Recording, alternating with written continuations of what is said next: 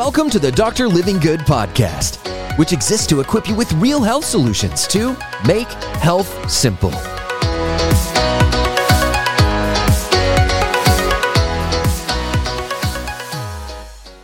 Welcome to the show. It's Dr. Living Good. Well, today we're diving into inflammation. So I take the liberty a lot of times on Mondays to just, what are the big things that so many of you are dealing with? Inflammation's huge, let alone autoimmune disease. Almost 100 million Americans now suffering from an autoimmune related condition, depending on the numbers you look at. And this can be anything from a thyroid, Graves' disease, Hashimoto's to, Crohn's and ulcerative colitis to arthritis and OA, RA, lupuses, all fibromyalgia, all the things in between. But I think all of us can relate to inflammation. If you are a human, you've ran into this. Whether you rolled your ankle, which is a good form of inflammation, or you just are stiff and sore and achy in the morning, how do you combat this? And the older you get, the more is typically produced or the more impact it has. So I think we all need to be concerned about lowering that impact. So top 7 foods to fight off inflammation, especially autoimmune flare-ups. Let's break it down right now. What are the top 7 to be added in, especially if you're over the age of 40? So sometimes this occurs, this inflammatory flare-up, specifically from autoimmune diseases, okay? Lupus, fibromyalgia, multiple sclerosis,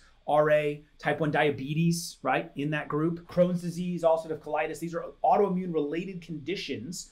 Or you just get off with your lifestyle. So you have a binge of bad eating, right? Go eat a bunch of processed food for 3, 4, 5 days. You will feel inflammation when you wake up in the morning. It's in there. Your blood pressure starts to change. Your joints and stiffness starts to change. So it's a very real thing for everyone over the age of 40, and the older that you get, the more this starts to set in. If you don't use it, you lose it. But there's some great foods to combat these. The more of these that can go into your regular lifestyle rhythm, I believe will cut it down. Shows the research. Let me give you my top 7. Number 7 on broccoli. Broccoli is a sulfur-rich food. Now, outside of any type of sensitivity to sulfur, usually that's coming from medications. Why sulfur-based foods matter is because methyl sulfonomethane, MSM, is needed to unlock your cells. So let's imagine you have a car on the side of the road. It's broke down and the battery's dead. You can fill it up with gas, right? You can tinker with it, but until you recharge the battery, that car can't move, can't go to the destination you want it to. It's kind of what's happening with a lot of our cells. What starts to happen is they get sealed off. Bad fats, we'll talk about those in a minute, start to close off and congest the cells. We're eating rancid fats, and then it loses its electrical charge to properly transport nutrients in, toxins out, right? This is a very simplified version. I like to make health simple. So we need to charge the batteries so that we can get the door open. It's like an electrical locked door, right? Like your car, like the electrical lock, right? It might not work if your battery's completely dead, right? You can't get in, you have to use the key. So we want to be able to charge the battery so we can get into the cells. So we need jumper cables, right? So someone pulls up, attaches the jumper cables, you fire that thing up, you can get in, you get it started. That's the same concept with your cells. That's what MSM does. MSM acts, that sulfur acts like a key, like a spark to get the door busted open. And foods that are sulfur rich enables that unlocking. So then you can get these good nutrients in. So basically number 7 kind of sets the stage for the other 6 I'm going to talk about, right? We want to unlock that. So MSM, you can take it in a supplement form. I have it in my GI support and several supplements, joint support. But sulfur containing foods, sulfur rich foods, broccoli is one of the top of the list. I eat it almost every day. I'm not kidding. I love it. I have a whole video of 13 benefits of broccoli. You can check that one out. Cauliflower. Radishes. Ooh, I love me some radishes, right? Radish season. Ooh, during the summer, Mama Living Good's garden. My brother and I would fight over those things. Had a little heat to them. Yeah, fermented, that would be good too. Cabbage or sauerkraut, onions, kale, great sources of MSM, the sulfur compound. Now, this is a powerful antioxidant as well to broccoli itself, to help form glutathione. Glutathione is your street sweeper. So broccoli's got a lot of detoxifying effects. In fact, the sprouts of it have been shown to be anti-cancer, like preventing cancer in the body from occurring. So huge. It helps alleviate autoimmune conditions. And so these flare-ups, these are the type of foods I'd be focusing in on. And the key is it's taming your chronic inflammation inside the body, and then it protects against oxidative stress. Oxidative stress from chemicals, from bad foods, from stress in our body in general, start to oxidate the tissue. What does the body send in order to repair the tissue? Well, it's no different than getting hit in the ankle with a hammer or rolling your ankle, right? I don't know why I said hit in the ankle with a hammer, but if you accidentally hit yourself, like, oh, ow, and flame up, right? Or maybe stubbing your toe on the corner of the bed. Oh, I hate when I do that. That's going to create inflammation, right? That's oxidative stress, damage that starts to happen inside the body. Same thing happens when we eat bad foods. And so this is what starts to fight it. So studies show glutathione and the status of it can be diminished by as much as 50% in people with autoimmune conditions. The older you get, the less glutathione you have. So we've got to start fighting this with foods that build glutathione, right? I like glycine, I like collagens. Those help to entice it. But broccoli and sulfur-rich foods, these cruciferous vegetables, let's load up on those, number 7. Number 6, let's talk carbohydrates. This is gonna stoke the proverbial inflammatory autoimmune fire. And I feel like so many people with autoimmune diseases just keep on keeping on with the carbohydrates. You're gonna be hurting. And so if we care about the disease and we're so limited by it and we're so devastated by it and we're so restricted by it, then what are we doing eating chips, grains, breads, crackers, pastas, French fries, potatoes, fruits? We're getting so many extra carbohydrates there. We're just making that autoimmune condition worse. Now, what happens, a lot of people end up then focusing just on gluten, right? Which can be not agreeable in the gut and it can't be broke down very well in especially autoimmune related conditions, and it can flame the body up. But instead of just getting gluten out, why don't we just get carbs out? Because that takes care of both. So this whole gluten-free movement, it's a little bit sideways because you can eat some really unhealthy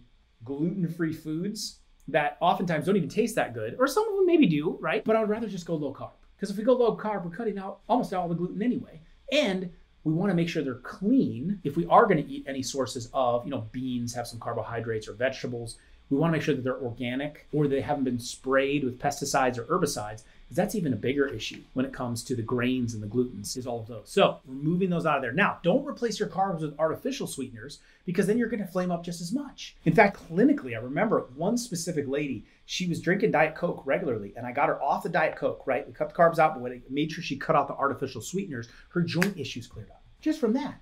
I've had people clinically that they stop that, their migraines stop. So what is that chemical process doing inside of the system? Well, when we lower the carbs down and we don't replace them with toxic artificial sweeteners, there's a rippling effect of not only sugars going down, but toxicity going down at the same time to not make it worse. So number 5, bad oils, rancid oils. We talked about the car being broken down on the side of the road. It's rancid oils that blows the tires. It's rancid oils that makes the engine shut down. It is the most detrimental thing to your vehicle. Worse than carbs. Carbs is like putting diesel in the engine when you're supposed to have unleaded, right? You're like, engine's not going to work very well. But the oils just gum up the whole system. Just bad oil makes it go rancid. I don't know why I'm running on this vehicle analogy, but that's what makes it break down in the first place, let alone unlocking it with MSM just to get in the car because of the dead battery. Now we got all this bad oil to deal with. When you eat cottonseed oil, canola oil, vegetable oils, when you put these in your system, they go or already are rancid. Your body then has to try to work with a rancid oil that has now been chemically altered and changed, right? It's all bent up, and it's got to try to unbend that and then make it, it's like crumpled up aluminum foil that you're trying to make look flat again. Like it just doesn't work.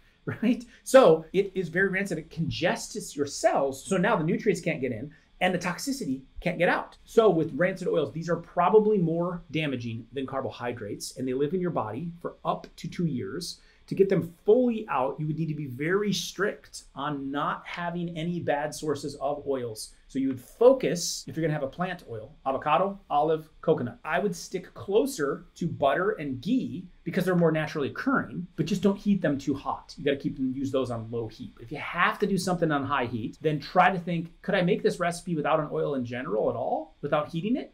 Outside of like bacon grease or animal grease, that can withstand higher heat. But do I even need to use this? And try to cut it out altogether. Number 4, fermented foods fight the inflammation and are so good for the bacteria in your gut. Sauerkraut, pickled ginger. Stay away from the dairy sources. We don't need any more dairy in, and a lot of people with autoimmune conditions or inflammation, dairy is going to make you worse. Especially if you have a lot of sinus and cold and immune system problems, the last thing you want to put in is more dairy. So we want to go with non-dairy sources. So yogurt is out. That's a sugar bomb. I'm sorry if you love it. It's just not something that goes in my system. It's not, you can never have. What about Greek yogurt, Dr. Living Good? What about, it's just extra dairy. If you're suffering with stiff joints, arthritis, RA, autoimmune conditions, no, that's out. I try to eliminate most all dairy, or just have it as a treat. Now, probiotics from sauerkrauts, you can take a probiotic. I make a pre, pro, and post probiotic. We get those good bacteria in, we get them the good food, which is prebiotics, which is fibers, right? to stoke those good bacteria to repopulate in the digestive system. And that improves the gut's permeability so that toxins aren't getting into your system. That's the true cause of autoimmune related diseases. So we need to fix the gut.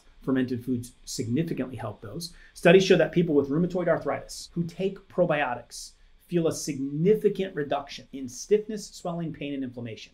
So even if you don't have the dreaded RA diagnosis, can you relate to stiffness, swelling, pain, and inflammation? Where are your probiotics coming from today? I get mine from my greens powder, I get it from my vitamin D supplement, and I'm regularly eating foods that are fermented. So let's get more of those in. Number 3, here it is. You ready?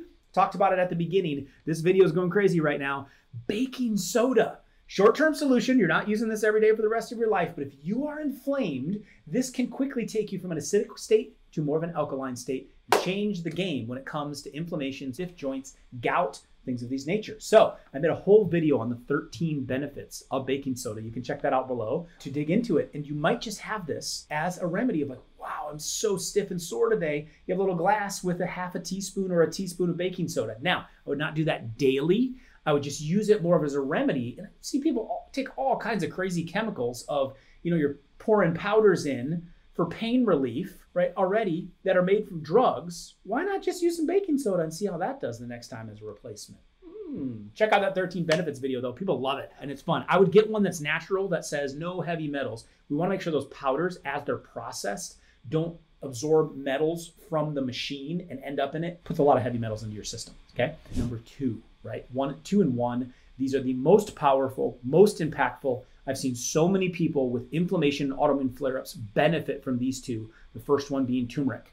Now, turmeric curcumin is a great anti-inflammatory fighter. It stimulates the anti-inflammatory pathways inside of your body. Turmeric is high in curcumin. Now, the root itself can be used. You can get powder form, you can get the root form. It's just you don't absorb as much of the straight turmeric. We need some carriers to get it in. Now, the crazy thing, the inaccurate thing, the bad advice is, in my opinion, is to use black pepper or pepperine to get turmeric absorbed into the gut. Why?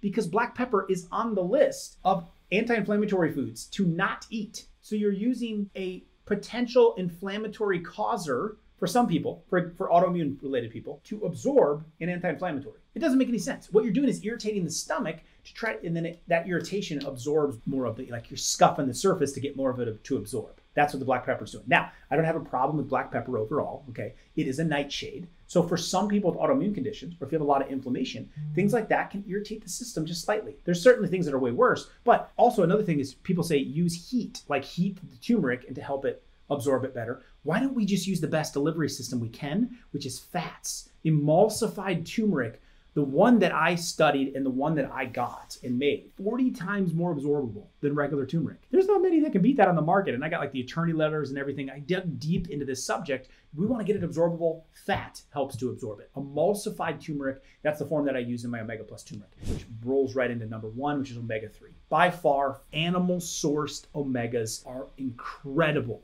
anti-inflammatories. From Dr. Dierberg back 50, 60 years ago, discovering it while studying Icelandic people, wondering why that their stroke levels, their inflammation levels, their heart levels, their autoimmune levels were so much lower than Americans. Well, they're eating so much more fish. So 1 to 2 servings of fish a week, excellent, excellent source. If you're not a fish lover, you've got to take this in the supplement form. Now, the big difference, we want it concentrated. When you break down fish oil, and you start to divide it up, it comes with triglycerides, it comes with cholesterols. There's multiple parts of the fish oil. We want the omega-3, EPA and DHA. That's where the money's at, right? That's brain health and that's sources of inflammation in the body, EPA and DHA. So what we did with our technology is we actually worked with Dr. Dierberg's team and we formed a concentrated version. So in a capsule, you get way more omega-3 to be the delivery system, way more EPA and DHA to your system. Now, why that matters is studies show that if you take between 750 on a daily basis or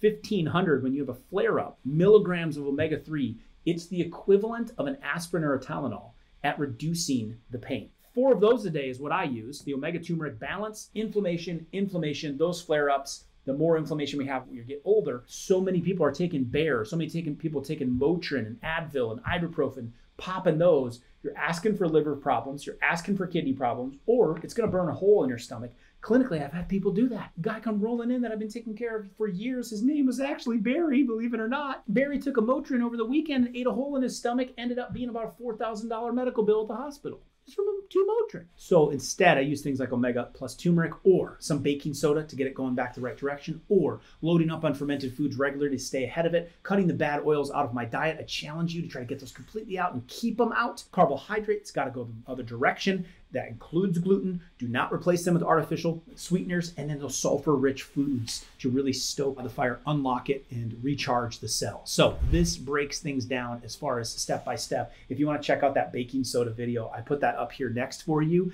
to lower inflammation and have things to fight back with that don't involve drugs to make health simple. I'll be back with you soon. Hey, it's Dr. Living It here. Thank you so much for listening today. If you found this episode helpful, it would mean the world to me to please leave a positive rating and a review. That way we can continue to get this message out to help people all over the world experience real health. See you next time.